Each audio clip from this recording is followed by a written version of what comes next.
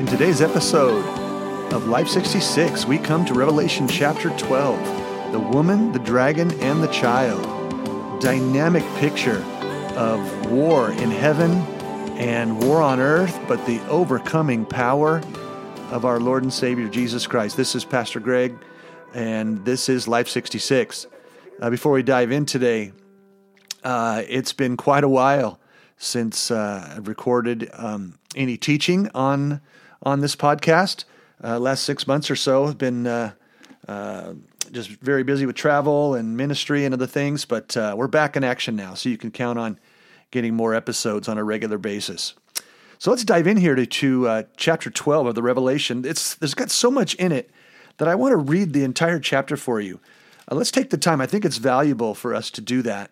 And then we're going to look at the three main figures, three scenes, and then three decisions that are necessary after reading this chapter. So chapter 12 of the Revelation reads this way. A great and wondrous sign appeared in heaven, a woman clothed with the sun, with the moon under her feet and a crown of 12 stars on her head. She was pregnant and cried out in pain as she was about to give birth. Then another sign appeared in heaven, an enormous red dragon with 7 heads and 10 horns and 7 crowns on his heads. His tail swept a third of the stars out of the sky and flung them to the earth. The dragon stood in front of the woman who was about to give birth so that he might devour her child the moment it was born. She gave birth to a son, a male child, who will rule all the nations with an iron scepter. And her child was snatched up to God and to his throne. The woman fled into the desert to a place prepared for her by God where she might be taken care of for 1,260 days. And there was war in heaven. Michael and his angels fought against the dragon, and the dragon and his angels fought back. But he was not strong enough, and they lost their place in heaven. The great dragon was hurled down, that ancient serpent called the devil or Satan, who leads the whole world astray. He was hurled down to the earth, and his angels with him. And I heard a loud voice in heaven say, Now have come the salvation and the power and the kingdom of our God and the authority of his Christ. For the accuser of our brothers who accuses them before our God day and night has been hurled down. They overcame him by the blood of the Lamb and by the word of their testimony. They did not love their lives so much as to shrink from death. Therefore rejoice, you heavens, and you who dwell in them. But woe to the earth and the sea, because the devil has gone down to you. He is filled with fury because he knows that his time is short.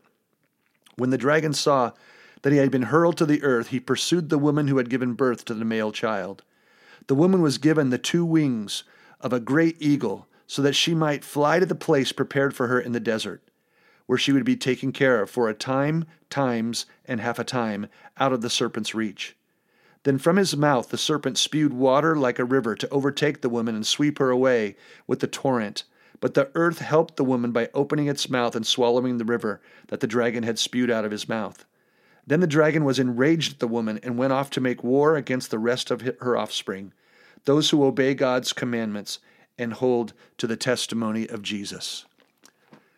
Dynamic passage. Let's look at the 3 main figures here. First is the woman. The woman is the most difficult character to figure out of the 3 main characters in this chapter. She is the first sign that appears in heaven that John records. I believe that she represents 2 communities. First, she represents the true Israel, because it is out of this lineage that the Messiah is born, the child that will be taken, that we'll be talking about. Second, she may represent the believing community, those who have been redeemed through the blood of Christ. John notices 4 distinct things about this woman. She's clothed with the sun, with the moon under her feet, and a crown of 12 stars on her head, and that she was pregnant. Let's pay attention to these 3 cosmic symbols that cover her from head to toe. First, she's clothed with the sun, which immediately represents the glory and brilliance of her Lord Jesus Christ. Secondly, the moon is under her feet, signifying that she is as permanent as the moon, as Psalm 89:32 states. It will be established forever, like the moon. And third, she's wearing a crown of 12 stars on her head, which depicts her elect identity, similar to the 12 chosen tribes of Israel. Here's what I think is interesting about these 3 cosmic symbols. First, the sun represents a true light, Jesus Christ. The woman is clothed with the brilliant and glorious light of Christ. Second, the moon never produces its own light. It is merely a reflection of the light. And third, in the presence of the sun, the stars are not even visible. Just go outside and take a look. Do you notice how Christ himself overshadows everything? Like the sun overshadows everything when it's at its brightest? John 8:12 states that Jesus is the light of the world. Now it becomes important that we recognize that we are a part of the woman because Matthew 5:14 says that we are the light of the world, a reflection of the one true light, just like the woman is. You and I are clothed with the sun, with the moon under our feet, and with the crown of 12 stars, because you and I have been chosen to be a reflection of his light. Next is the child. The woman gives birth to a child who will rule all the nations with an iron scepter. And this is a clear reference to Christ, because in Psalm 2:9 it states that you will rule them with an iron scepter.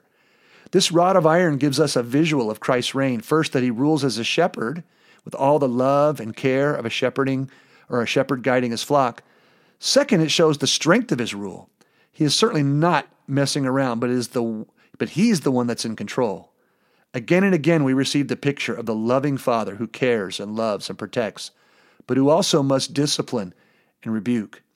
This child also signifies his people, all those redeemed in Christ. Remember back to Revelation 2:26, where it says, "To him who overcomes and does my will to the end, I will give authority over the nations." Just as the woman symbolizes the people of God, so the symbolic man-child is fulfilled not only in Christ himself, but in all who believe on his saving name and who, therefore, are in Christ. The third character is the dragon, an enormous red dragon with 7 heads and 10 horns and 7 crowns on his heads. His tail swept a third of the stars out of the sky and flung them to the earth. We have a great adversary, and we have to realize that the enemy is powerful, crafty, and corrupt to the bone. If you remember, number 7 represents completion. And so we see here the completion of evil. His 7 heads represent universal authority. Not authority in heaven, of course, but he's been given the title, the Prince of the Power of the Air, that he does have authority here on earth. 2 Corinthians 4:4 says that he is the God of this age.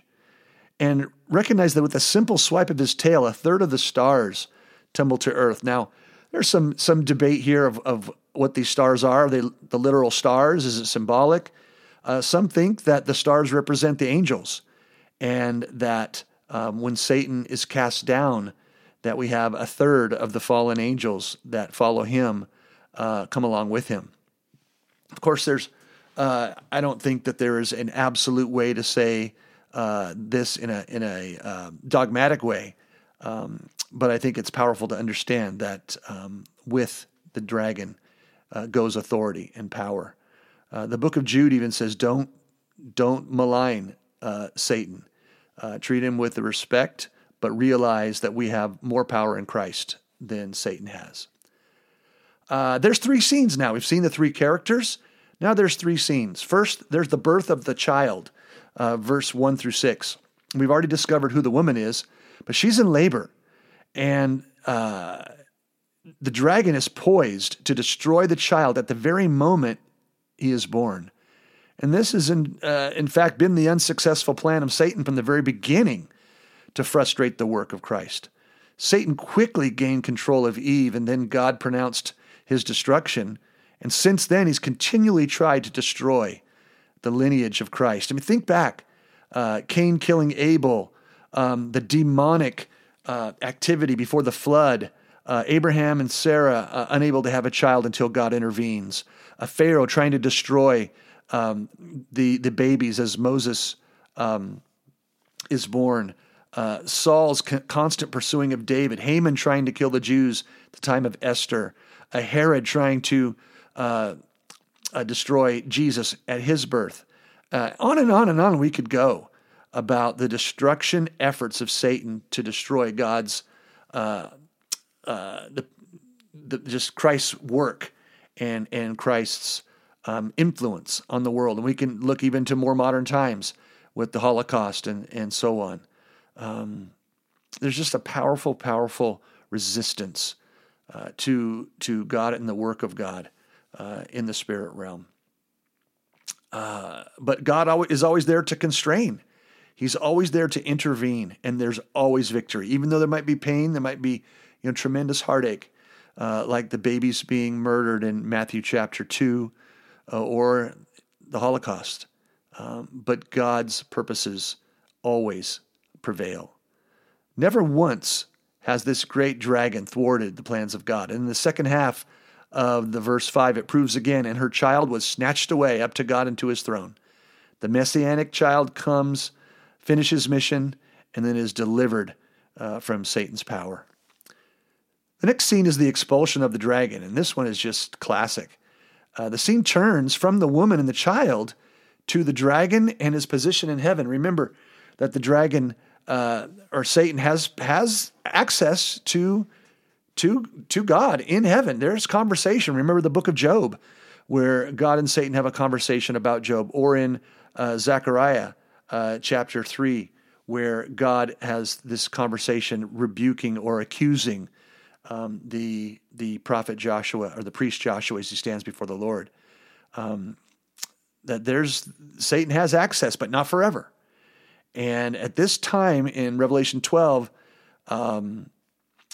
there's battle in heaven, and Michael the archangel is released to expel Satan from heaven.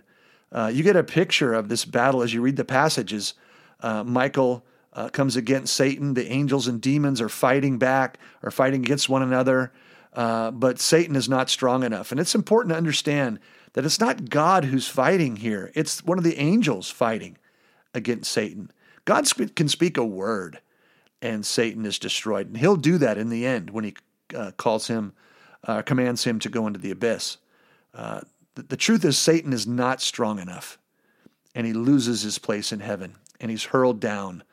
That ancient serpent called the devil, or Satan, who leads the whole world astray.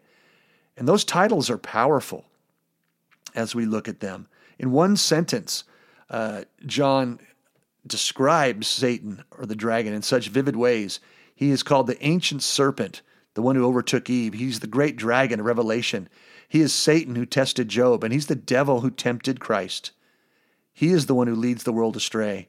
It's important to realize that the devil doesn't have omnipotence, not omniscience. He doesn't have sovereignty. He's not all-knowing. He is a created being, and his power lies in his deception. It's important to us to understand, to be able to see the falsehood in the world and see who's behind the false, so that we can lay hold of what is true. All the faiths of the world that are not centered on Jesus are lies. They're distracting, deceptive lies that this dragon has been able to cunningly deceive people with. Just like he did back in Genesis 3 when he told Eve, did God really say? He's been deceiving then, and he's deceiving now. And we need to pay attention to the lies that we hear in our own heads about our own unworthiness, or our maybe we feel we're unloved, or we feel that we're a disappointment, or we feel that we've just sinned too much. All those lies, just like he told the woman at the beginning. Well, this great dragon is hurled down, this ancient serpent, and all of his fallen angels with him, and they're done. And you would think that there's this sigh of relief that would come over the world, but there's actually a warning that says now the devil is ticked, and he is coming to attack those that God loves. But a voice proclaims, now have come the salvation, the kingdom of our God, and the authority of his Christ. For the accuser of our brothers, who accuses them before our God day and night, has been hurled down. Once again, the dragon's plans have been thwarted, and there is the next step in the great drama of the end times has happened. For thousands of years, he's been permitted in the heavenlies to accuse the saints, to point the finger, but God always rebuffs those lies, and finally he loses his place in heaven. But he takes up residence then on the earth. It says, rejoice, you heavens, and you who dwell in them, but woe to the earth and the sea, because the devil has gone down to you. He is filled with fury, because he knows his time is short. I love that. The devil knows his future. He knows his time is short. Now, it's true that because he knows that, he's going to come with great power, great deception, and great heartache and bloodshed. We're going to read about that next time in chapter 13 and 14. But we need to beware and to make sure we are close with our Lord Jesus Christ. And the last scene there says the dragon's attack on the woman and her children, verse 13 to 17. In these verses, the dragon is hurled down, and he's hunting the woman, nation of Israel, God's people.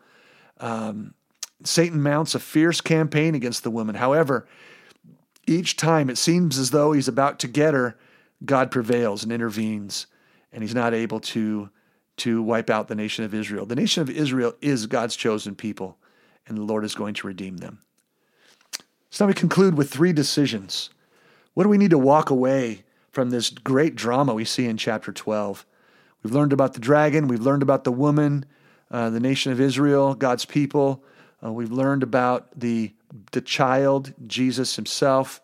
And we got to realize that God's desire is that none would perish. Satan wishes that all will perish. And as the church, we need to be prepared. I feel especially that as the American church, that we're not remotely prepared for persecution and for the struggle that's ahead. We're very comfortable, and we need to be ready that there will be testing times in our future. Not being prepared is like sending, a group of middle school children into, World War III. They're just not ready. They're ready to take a break and get some Kool-Aid right in the middle. And we need to be ready to overcome. But praise God, we can. They overcame by the blood of the Lamb. The decision to accept Jesus as our Savior is how we overcome Satan's anger and his persecution. God's first weapon is the blood of Jesus Christ. Remember our great enemy, that ancient serpent. His only weapon is to bring accusation against the saints. Well, the blood of the Lamb wipes us clean, and we overcome because we can stand up against the devil's accusations. We can stand up when the devil accuses us. Jesus calls to God the Father and says, Father, they've been covered by my blood. They've been washed. Yes, they've made mistakes. Yes, they've done wrong things, but they're in me and I'm in them. There on the cross, when Jesus said it is finished, he meant it, that the debt has been paid. And when Romans 8 says there is therefore now no condemnation for those who are in Christ, he meant it. There is no condemnation. So we overcome by Jesus' sacrifice. We also overcome by the word of our testimony, that it's not just what we believe, but it's our faith, what we do. That God's testimony in us, the confession of our mouth. Matthew 10, 32, 33 says, whoever acknowledges me before men, I will acknowledge him before my Father in heaven. But whoever disowns me before men, I will disown him before my Father in heaven. It's a powerful passage. How do you overcome? By the blood of Jesus and by the word of our testimony, our profession of faith. Romans 10 says, if you believe in your heart that Jesus is Lord and confess with your mouth that he's raised him from the dead, you will be saved. That's the power. That is the power of our overcoming life and testimony. And that will overcome the devil. There's one last one, though, that they will be willing to die for the sake of Christ. The blood of the Lamb, the word of the testimony, and they did not shrink back, even against death. Some of us may be living when these times occur, the times of the revelation, and have to face this immense pressure. But let me tell you, you will overcome. Matthew 14:26 says, if anyone comes to me and does not hate his father and mother, his wife, his children, his brothers and sisters, yes, even his own life, he can't be my disciples.